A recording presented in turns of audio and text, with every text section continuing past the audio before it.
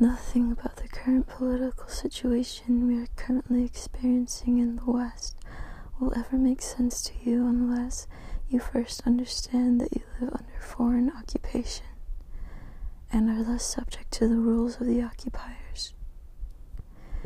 If you do not start from there, you will search for multiple explanations and rationalizations for your society's misery and shortcomings that will ultimately lead you nowhere.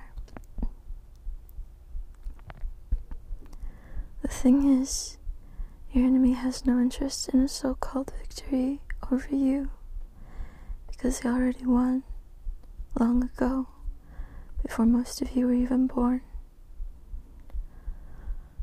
Now the entirety of their actions is aimed at a single goal: humiliation.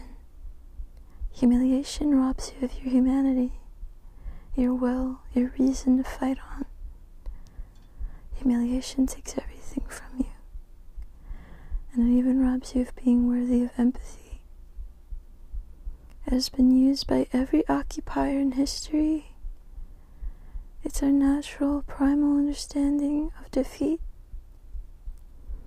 The Ottoman practice of Cossack is a prime example, similar to the concept of drag kids in modern America. Cossacks were a combination of dancers, clowns, and prostitutes. They were young non-Muslim boys taken from their parents and trained to be willful sexual objects and entertainers for the Ottoman Turks. The goal was to have the occupied think, if we allow that to be done to our boys, what else can they do? The answer is anything. It is full spectrum domination of the minds of the conquered.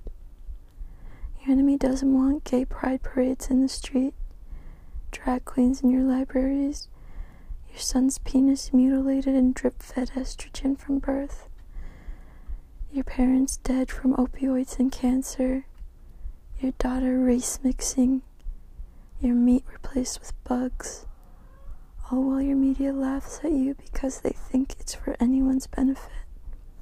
They want it because they know you do not want it, but can't stop them. They want to humiliate you. There isn't any other reason. And that's exactly what they're doing.